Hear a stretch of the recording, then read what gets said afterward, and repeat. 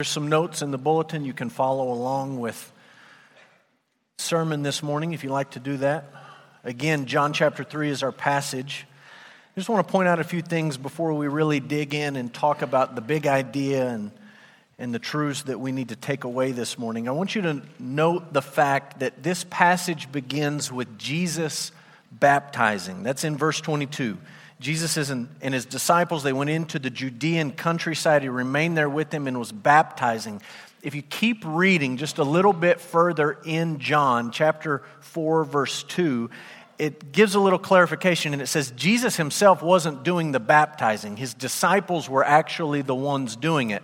So for any of you who think, how cool would it have been to have Jesus baptize you? Sorry, you're out of luck. Nobody had that happen. The disciples were doing it. Jesus was sort of overseeing all that.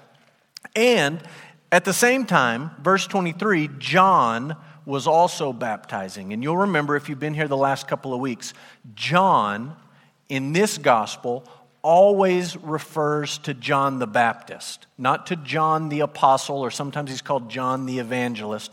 Always John refers to John the Baptist. So you've got Jesus and his guys baptizing over here, and you've got John and his guys baptizing over here.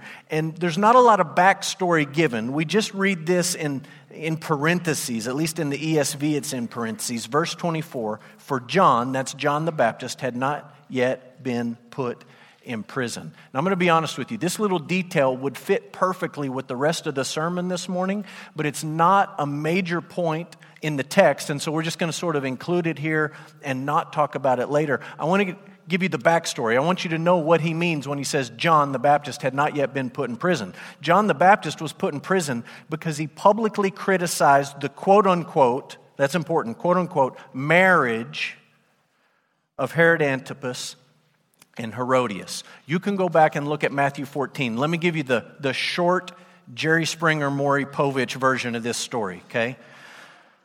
There's a guy named Philip. He was married to Herodias. They lived in Rome. Herod Antipas went on a trip to Rome, and when he left Rome, he left with his brother Philip's wife, brought her home, and took her as his own wife. And you can just Google the Herod family tree. It's the most convoluted, crazy, who's the father, who goes where. It's a mess. It's a train wreck. And John the Baptist saw this happen. He saw Herod Antipas take his brother's wife and bring her home and pretend like it was his wife. And John the Baptist had the courage to speak out against this and to say, hey, what you did is not right. I know it, we all know it, you know it. And it cost him. Speaking out for a biblical view of marriage cost John the Baptist. It initially cost him his freedom, and he was put in prison for saying this. You can imagine Herodias did not like this crazy man, John the Baptist, going around saying unflattering things about her and her new husband. So it cost him his freedom. Eventually, it cost him his head. And there's a little reminder in here for those of us who follow Jesus, who like to sometimes throw the pity party and say, things are so bad now, things are worse, things have never been this bad, everything's going to hell in a handbasket, it's terrible. Listen, this idea that speaking out for a biblical view of marriage is going to cost you something is nothing new. It's not unique to the United States. It's not unique to the 21st century. This is old news. Standing up for the biblical view of sexuality and marriage will cost you. You're not going to get any pity points from John the Baptist looking at you and saying, oh, well, it's really hard in the United States to stand for the truth. John says, I know it's hard to stand for the truth, and you stand for it. And if it costs you, that's what you do as a disciple. So I just want to point that out. We're not going to talk about it as a major idea this morning. I just want you to see that point in the passage. And I want you to understand that up to this point in the Gospel of John, John the Baptist has been a major character. He worked his way into the prologue, the very opening verses of the Gospel of John. He shows up. He's this witness that's come to bear witness to the true light. He's not the light, but he's come to point people to the light. So he's been a major character. But now he starts to fade to the background, right? Up to this point, John the Baptist has been a major player in this gospel. But now he just sort of starts to fade to the back. This is the last time he does anything or says anything in the Gospel of John. And there's a little bit of debate about where he actually fades out. And I'm just going to mention this briefly. This is the same issue we talked about last week at the first part of John chapter 3, okay? In John 3, Bible translators don't exactly agree. Remember, there were no quotes in the ancient Greek manuscripts. They don't exactly agree about where the words of John the Baptist end and the words of John, the author of this gospel, begin. And this is the same question we wrestled with last week briefly. We looked at the first part of John 3 and we said, where does Jesus stop talking to Nicodemus? And where does John, the author of the gospel, jump in and start giving commentary? Some people think Jesus talks all the way through John chapter 3 up through verse 21. Some people think Jesus stops in John chapter 3 verse 15 and John takes over. And your translation may have red letters in one place and black in another. It may have quotes that start in one place or stop in another. There's the same issue in the back half of the chapter. Somebody comes to John the Baptist, just like somebody came to Jesus with a question, and John gives an answer, just like Jesus gave an answer. And then there's question about where did John actually stop talking? Does John the Baptist talk all the way through the end of verse 36, or does he stop actually up in verse 30? And I'll just put my cards on the table, my personal thought on this when I study it and I think about it. On the first half of the chapter, I think Jesus is speaking all the way up through verse 15. And then I think John, the author of this gospel, takes over with some commentary, some explanation. And then I think you see the same pattern play out. Someone comes to John, they have a question, John gives an answer. His words end in verse 30, and then there's commentary on the back end. However you want to split it up, wherever you want to put the quotation marks and end the quote, there's one big idea that runs through this whole passage, and it's very, very simple. Here it is, the big idea. Followers of Jesus find their greatest joy in Jesus' glory. People who follow Jesus find their greatest joy in life. Not in anything that they do, not in anything that they receive, not in any credit or glory that comes their way, but they find their greatest joy in Jesus receiving glory. Look at verse 29. John the Baptist calls himself the friend of the bridegroom. Right? That's sort of a longhand way of saying, I'm just like the best man. I'm just in the wedding party. I am not the main event here. Right? No one goes to a wedding to see who's in the wedding party. You're just there to make the people in the middle of the stage look good. And John says, that's what I'm here to do. I'm just here to make Jesus look good.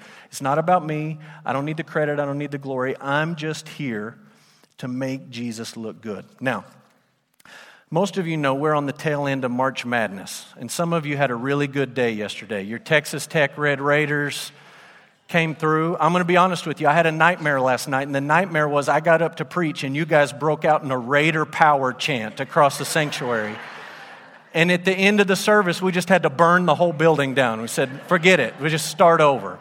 It's been desecrated. So Texas Tech won. Brackets have been busted. Everybody's excited. Everybody loves March Madness. We love the exciting games. And one of the things that I love about March Madness, aside from my team winning, which we didn't do this year, is I love thinking about this question. What does it mean to be a fan of a particular team?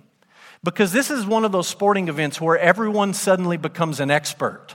Right? At the end of the year, you're like, well, I picked a bracket. Of course I know something about NCAA basketball, and I have my favorite teams.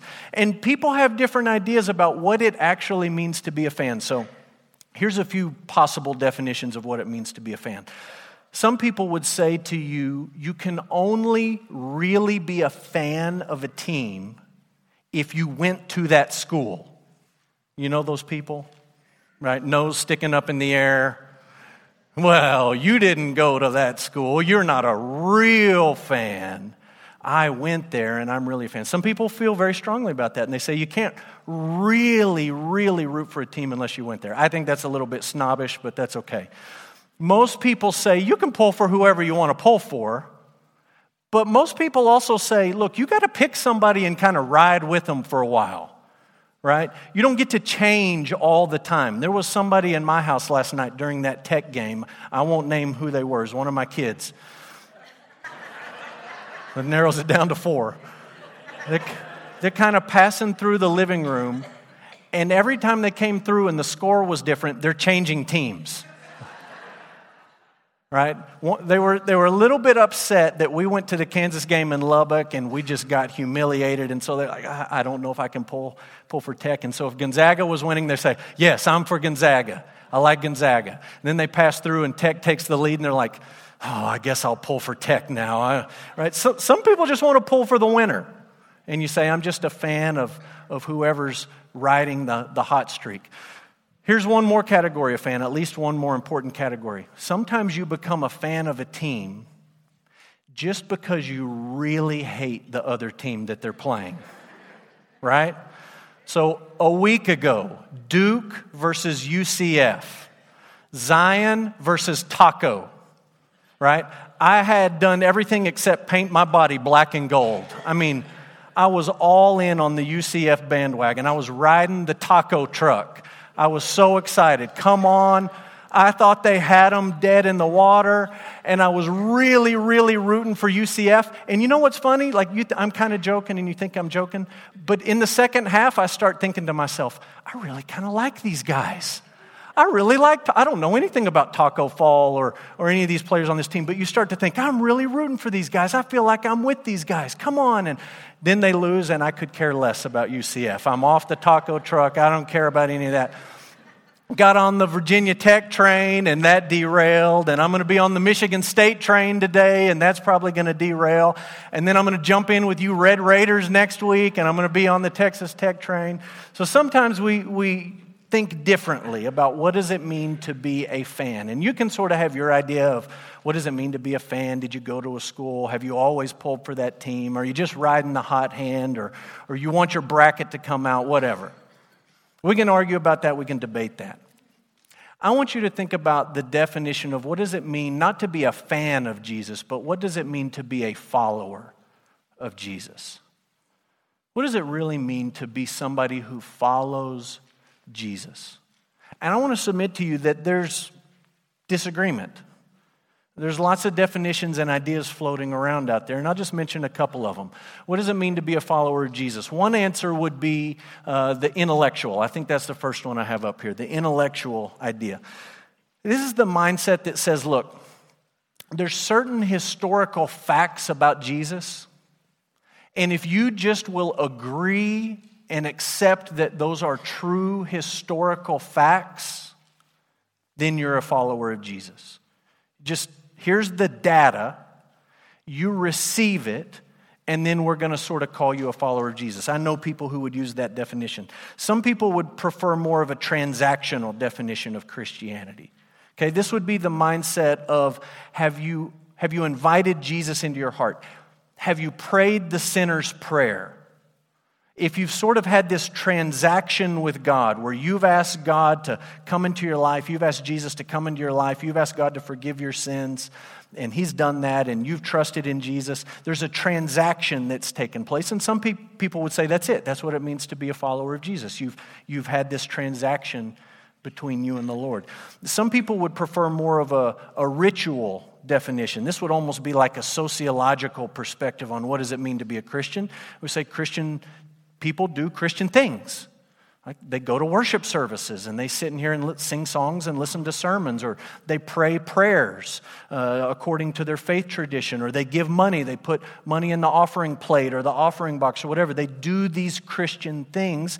And some people would take it out of the religious sociological realm and put it just into a crass behavioral realm and say, look, to be a Christian is to try to be a good person, and to not try to do all these bad things, however you come up with your list of bad things, right? We've got this behavioral checklist, and we sort of go through these things, and we say, this is what it means to be a Christian. You don't do bad things, and you try to do good things. The question is, what does God say? What does Jesus say about what it means to be a follower of Jesus? And oftentimes what we do is we start with one of these definitions. Okay? We start assuming that one of these definitions is true. Then we come to the Scriptures and we look for verses that validate our definition, and we basically tend to ignore the verses that don't line up with our definition. So we have our favorite verses. We can pull this, we can quote that, and we can say, look, this verse supports my view. But we just kind of don't think much about the verses that may not fit well with our definition. And a much, much better approach, rather than us coming to the Scriptures with an idea and forcing the Scriptures into our idea, is just to come honestly and openly and say, what do the Scriptures say? I'm going to base my definition on what the Bible says. What does the Bible actually say about what it means to follow Jesus? And I think that's what this passage is all about. What do we learn? John 3:22-36. What do we learn about following Jesus from the example of John the Baptist and the testimony of John the Evangelist? And we're going to see John's example in verse 22 up through 30. And then we're going to see John give some commentary, some testimony, some explanation in verse 31 down through 36. And we're just going to answer this question. The first thing we see is very simple. Followers of Jesus know that every good thing is a gift from God. Followers of Jesus know every good thing in their lives is a gift from God. Listen to me. I know how simple that idea sounds to you. And it would be so easy just to look at one verse. We could look at verse 27, where John says a person cannot receive even one thing unless it is given him from heaven. We could say, see, everything you have is a gift from heaven. It's sort of a circumlocution for saying God. It's a gift from God. We can just move on. But I just want you to think about the context in which this truth is nestled, right? Think about the situation in which John spoke these words. Verse 27, he says, a person cannot receive even one thing unless it is given him from heaven. John has been baptizing for a while, right? He's out in the wilderness. He's calling people to repentance. When they repent, he's baptizing them. He's dunking them in water. That's one of the reasons he's doing it. All these guys are baptizing where water is plentiful, not just sprinkling or pouring. They're immersing people in water. The old person, the picture of baptism says, is dead, and the new person has now come to life. And John's been doing this. Now Jesus and his disciples are doing it. And there's a problem for the guys who have been and who are still following John. Did you catch the problem earlier in this passage? It says this discussion arises and they come to John. And in verse 26, they say, look, the one you bore witness to is baptizing. Here's the problem. All are going to him. Is that true, that all were going to him? It's actually not true if you read the verses that come before verse 26. It says in verse 23, John was baptizing at Aenon near Salim because water was plentiful and people were coming and being baptized. People were still going to see John. He was still baptizing people. The problem is the people coming out to be baptized were now split into two groups. Some of them coming to John the Baptist, some of them coming to Jesus. Right? If you're in the John the Baptist camp, your share of the pie just got cut in half. Or maybe you're down to a third or a fourth. Who knows? There's still some people coming, but their perspective when they look at the situation is to step back and they don't say, hey, a few of our people have gone over there. You can see that they're totally panicking. And what they say is, everyone's going to Jesus. All of the people are going to Jesus instead of us. In hindsight, you realize how crazy that sounds, right? To say this is a problem. Look at all these people going to Jesus. This is one of those things, these guys get to heaven or down the road and they're like, oh my goodness, I can't believe I said that. What a crazy thing to say. Like I was upset that all these people were going to Jesus, but they're upset. They're upset because they don't really have this truth down in their bones, that every good thing is a gift from God. So they come to John and they say, John, we got a problem here. Jesus' crowds are bigger than our crowds. In fact, it feels like everyone's going to see this guy, and it feels like no one's coming to listen to us anymore. And John looks at them and he says this, verse 27, a person cannot receive even one thing unless it is given him from heaven. Everything we have came from God. That's John's answer, right? The opportunity to preach, the people who came out and listened, the response in those who repented and were baptized, all of that was God. That was not us. And all those people going out to listen to Jesus and his disciples and be baptized out there, that's all of God. That's not those guys just sort of conjuring it up. That God gave them that. I want you to understand that John the Baptist had this truth rooted pretty deep in his bones, this idea that every good thing is a gift from God. And in his life, it cut off the desire to compete with other people. He had no desire to compete. Why should I compete?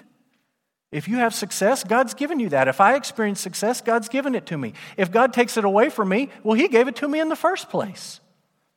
Right? He has no desire to be envious of other people, to look and to say, oh, I just wish I had that. He's not in competition with anybody. He knows that what he has was a gift of God. He didn't earn it or deserve it. Your money is a gift from God. I know you worked hard in school, or I know you worked hard out in the oil field or teaching kids in the classroom, whatever it is you do for a living. I understand that you work hard, but you need to also understand it's a gift from God. He gave it to you. You don't deserve it. He's blessed you with that. Your family, it's a gift from God. Your job is something that God has given to you. You don't get to take credit for that. Every good thing in your life is a gift from God. John the Baptist understood that. The Apostle Paul understood it. Look what Paul said to the church in Corinth, 1 Corinthians 4:7. What do you have that you did not receive? Like, name one thing. What do you have that God did not give to you? Right? We could talk about money, we could talk about family, we could talk about job. Paul's really talking to the Corinthians about salvation. Every good thing you have came from God. You didn't deserve it. You didn't earn it. Name one thing that God didn't give to you. If you didn't receive it, why would you boast? Why would you brag? Why would you be proud of anything? It's a gift from God. John the Baptist understood it. Paul understood it. James understood it. Every good gift and every perfect gift is from above, coming down from the Father of light, with whom there is no variation or shadow due to change. Every good thing in your life is a gift from God. And when that truth gets deep down in your bones, it stops you from being a boastful, braggadocious person, because you realize God has given me this. And it severs this desire that we wrestle with to compare and to compete and to be jealous and to envy. We don't worry about those things. People come to us like these guys coming to John and they say, John, we got a problem. Jesus getting all the attention. And yes, it's true, John knew who Jesus was, but John also knew that every good thing he had came from God. It wouldn't matter if it was Jesus or you or me or anyone else. John wasn't going to compete. He understood that every good thing comes from God. Secondly, followers of Jesus live to make Jesus known. Live to make Jesus known. Look at John 3, starting in verse 28. You yourselves bear me witness that I said, I'm not the Christ. I have been sent before him. The one who has the bride is the bridegroom. The friend of the bridegroom, the best man, stands and hears him and rejoices greatly at his voice. Therefore, this joy of mine is now complete. He must increase, I must decrease. John knew who he was not. We talked about that a few weeks back. He knew he was not the Christ. And he also knew who he was. I'm here just to point people to Jesus. I'm this witness pointing people towards the Messiah. All right, I mentioned weddings earlier. I want you to think back to the last wedding you went to. And I want you to think back, not just to the last wedding, but the last time you had to hang around after the ceremony for the pictures, everybody's favorite, the pictures after the wedding. Maybe you were family hanging around. Maybe you were part of the wedding party. Maybe you were the bride and the groom, right? The wedding ceremony's over. You're about to go to the party or the reception or whatever, and everybody's hanging around in the sanctuary or the platform or wherever you're at, and they're taking pictures. When you're taking pictures after a wedding, who's it mostly about? Is it about the mother-in-law? Oh, I hate to break it to you, mother-in-laws. Is it mostly about the best man and the maid of honor? Well, those are pretty important positions in a wedding, right? Pretty big deal. It's not about them. Maybe it's about the ring bearer and the flower girl. They're pretty cute, right? It's not about them. Everyone else is sort of around, but the whole thing revolves around the couple. Let's be honest. Mostly the bride, a little bit the groom, but the couple, right? That's who's the center of attention. And it would be very awkward if you were sitting out and you're watching the pictures after a wedding and the maid of honor says, I need to be in all these pictures. No, you don't. Or the mother-in-law speaks up and says, hey, I'd really like to be in all of these pictures. You don't need to be in all the pictures. This isn't about you. You're going to be in some of the pictures, but some of the pictures you're going to sit down. You're not the main event here. That's what John is saying when these guys come and they're upset. He says, look, I'm just the best man. I'm just the friend of the groom. This thing is not about me. My job is to make him look good. And when he looks good, I rejoice greatly. My joy is complete. And when it's all said and done, look what he says in verse 30. He must increase, I must decrease. I need to move into the background, and Jesus needs to move into the foreground. Is that a principle that guides your life on a daily basis? It's just worth stopping to think about. This idea that I need to decrease and be less important, and Jesus needs to increase and be more important. Is that something that shapes the way that you live your life? Is that something that shapes the way I'll include myself in this question, the way we interact on social media? I need to be less important. Jesus needs to be more important. Is that something that shapes your parenting or your grandparenting? That the most important things for my kids and my grandkids needs to be Jesus, not me?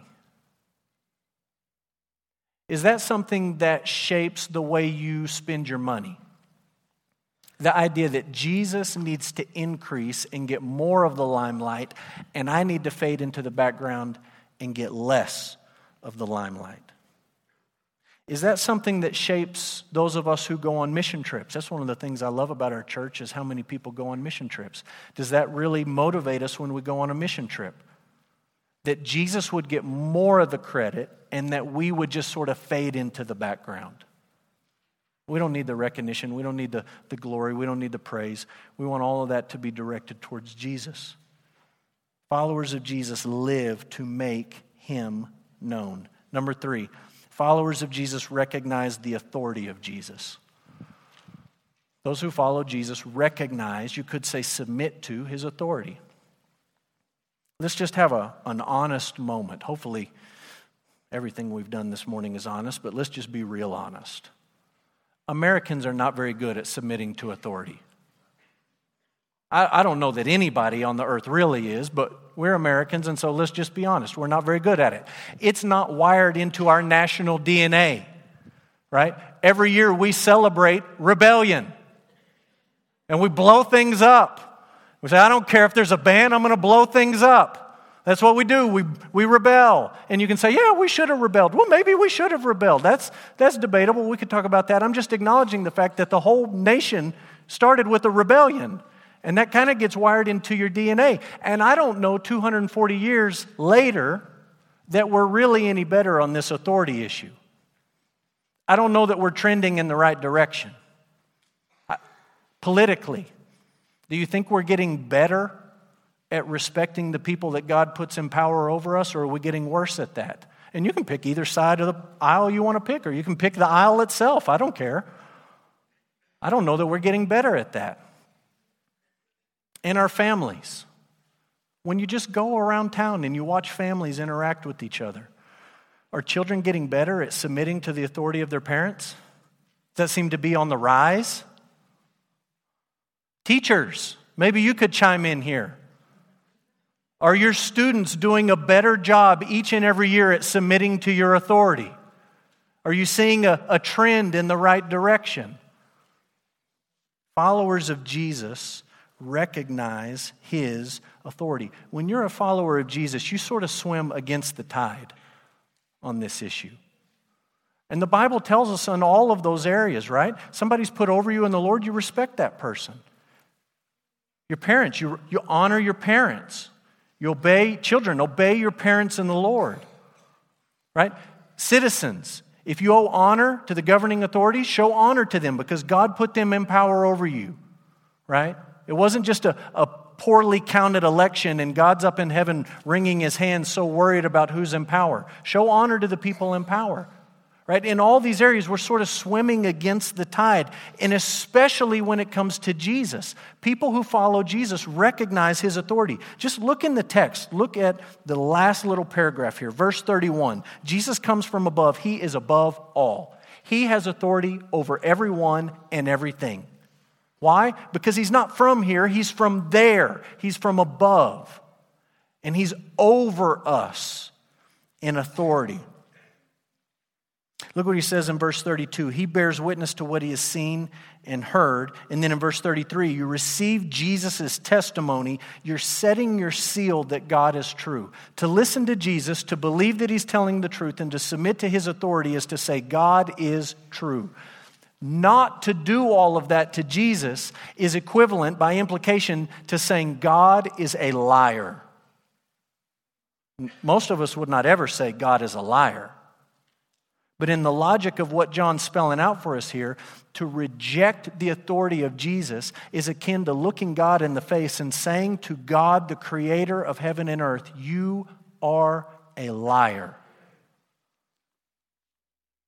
Look at verse 34 and 35. We talked about the Trinity last week, how the Trinity works in our salvation, right? The Father is planning our salvation. He's sending the Son, and the Son accomplishes our salvation at the cross, and the Spirit comes and brings us to life when we're dead and applies this salvation to us, all working together. Well, guess what? Here's the Trinity, and they're all sharing authority. Verse 34. The one whom God sent utters the words of God. He gives the Spirit without measure. Jesus really is speaking for the Father, and Jesus and the Father really are sending the Spirit. Verse 35, the Father loves the Son, and He has given all things into His hand. I know the word Trinity isn't in there, but this is John spelling out the Trinity for us, saying this is a package deal. You don't get to pick and choose Father, Son, Spirit, who you're going to take, who you're going to pass on, right? To accept the Son is to say God is true. To reject the Son is to say God's a liar. And the very same Father and Son send the Spirit without measure to give life to His people. Jesus speaks with the whole authority of the triune God. It's a package deal. And people who follow Jesus recognize and submit to that authority. Here's what we're not saying. I'm not telling you, obey Jesus and you become a Christian. I'm saying to you, people who are Christians, people who follow Jesus, are people who recognize His authority. And that gets spelled out with the last idea that's this. Followers of Jesus have eternal life because they believe in Jesus. Followers of Jesus have eternal life because they believe in Jesus. Look at verse 36. It's the most fascinating verse in the whole chapter. Whoever believes in the Son has eternal life. That is so simple. I don't need to complicate it. You don't need to complicate it.